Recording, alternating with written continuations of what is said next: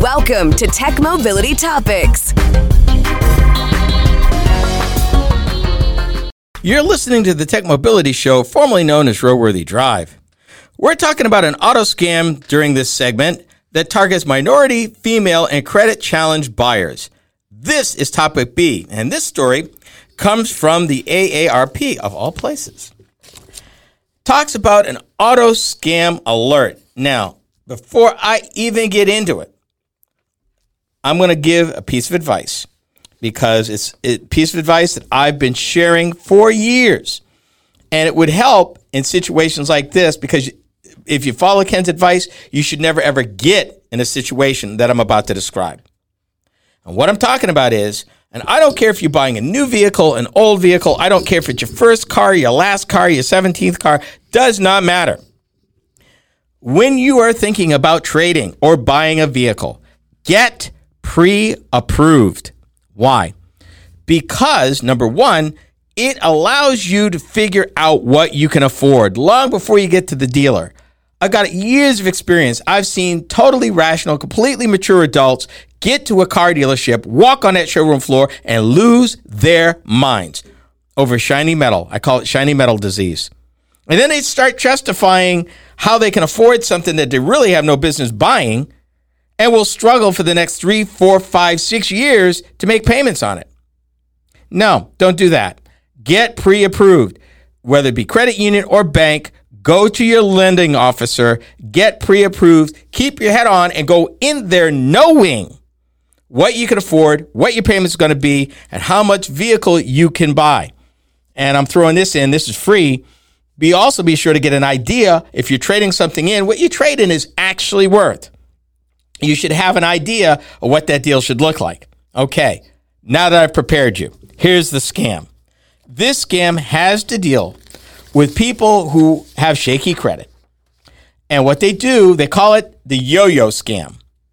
They sell you a car, they let you drive off with it, only to pull you back like a yo-yo, contacting you days or weeks later to try to squeeze more money out of you. In this scenario, the dealer insists you return the vehicle to the dealership by stating that your application for credit wasn't approved after all, or that you need to pay a higher rate. Let me stop right here. This is 2023. Dealers know, if not seconds, minutes, whether or not you are approved or not. The days of shopping it around and taking out, no. We've got dealers in this market that says you can be in and out of our store in 2 hours. Everything. Electronics people, they submit it electronically, it's bid on electronically. They know. They absolutely know. And here's another piece of free advice from Ken. And this goes with anything. If you're ever in a situation, particularly in buying a vehicle, and it don't feel right, smell right, you don't feel right, walk out. Walk out. You're not obligated until you sign something. If the deal being put in front of you, or they're trying to bum rush you or hurry you to sign it, walk out. It is an expensive proposition. You are committing yourself to anywhere from 3 to 7 years. Be sure what you're signing, and guess what? Ask questions if you don't understand. And if it takes all day, it takes all day. Long as you have a clear understanding. If you're worried that you may not, take somebody with you who is business-minded or has a good grip on numbers and things. That's a perfect way to do it. And let them explain it to you if you don't understand it. But trust me, you don't have to explain to anybody if the deal don't feel right and it just don't feel right. Trust your gut, please. Please. The reason why I said all that is because this yo-yo scam occurs when you sign a contract and the dealer fraudulently makes it seem the transaction's a done deal, but in reality, the deal has created a situation where, due to fine print and questionable tactics, it can cancel the deal, seize possession of the car, and even sell it to somebody else. And guess what? In those cases, you don't get your down payment back. No excuse for that.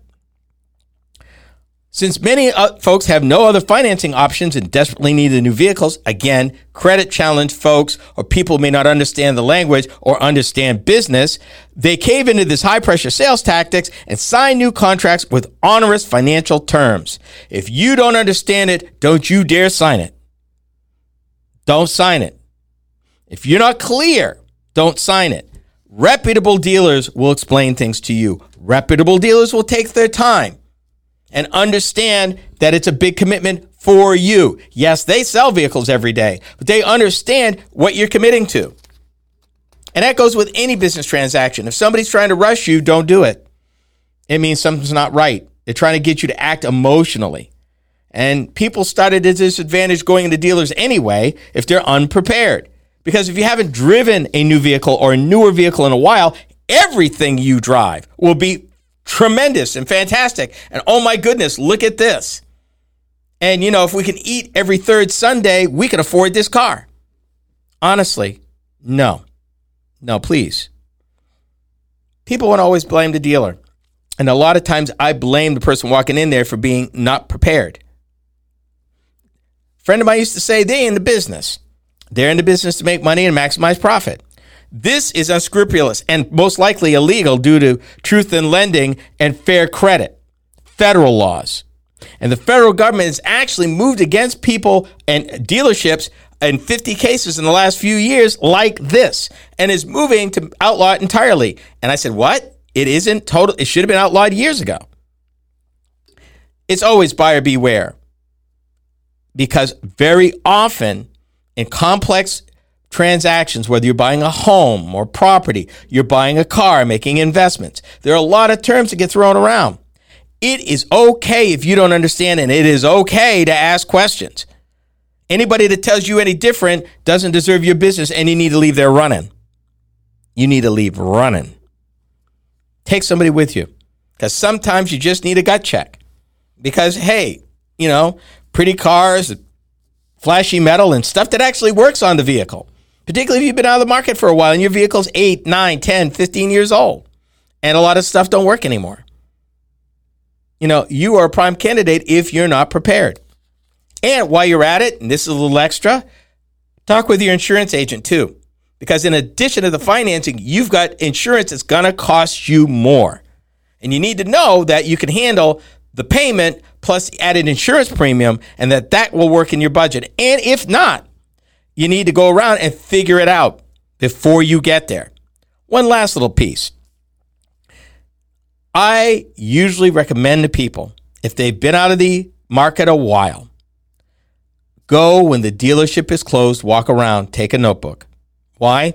See what you like. Does anything catch your fancy? Take a look at prices. Stick a prices in the window. Get familiar with what you're doing before you have to do it. And that helps even before going into the credit union, so you have some idea of how much vehicle you'll be able to buy. These people were taken advantage of because they were vulnerable. Part of that was their financial wherewithal or lack thereof. Part of that was dealers who were unscrupulous, crooked, or downright illegal. It's wrong. I'll leave you with this real quick. In one case, a man from Oregon bought a car, signed a credit contract, drove it home, thought he purchased it. 2 weeks later, the dealer called, said his loan wasn't approved, signed a new contract. A month later, the dealer called again and made him sign a new contract. He decided not to, but the dealer didn't refund his money. He was stuck. No car and time off from work that he lost money because he didn't have accumulated time off he could take. So that cost him. We are the Tech Mobility Show.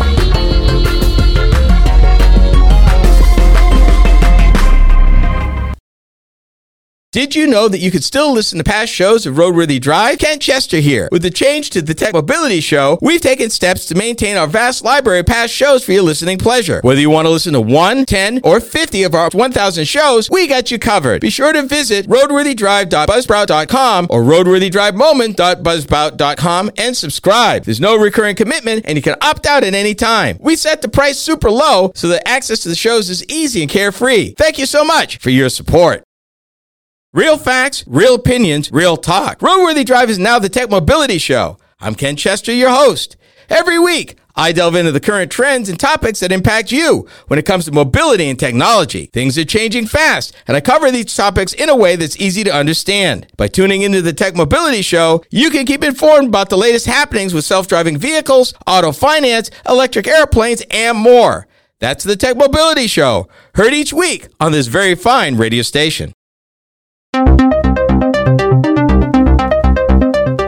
These days, everybody wants to be social, and we're no exception. Hi, I'm Ken Chester, host of the Tech Mobility Show. We get to share additional content that you won't find on the show. Facebook, Instagram, Twitter, and even TikTok. Yeah, we're there. You can find us at Tech Mobility Pod on Twitter and at the Tech Mobility Show everywhere else. Check us out and be sure to follow us.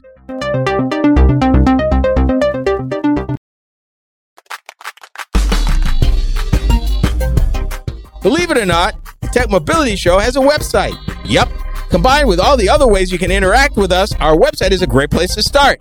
Learn more about the host, find us in the news, and even check out where you can hear our programs across the country on the radio. I know, right?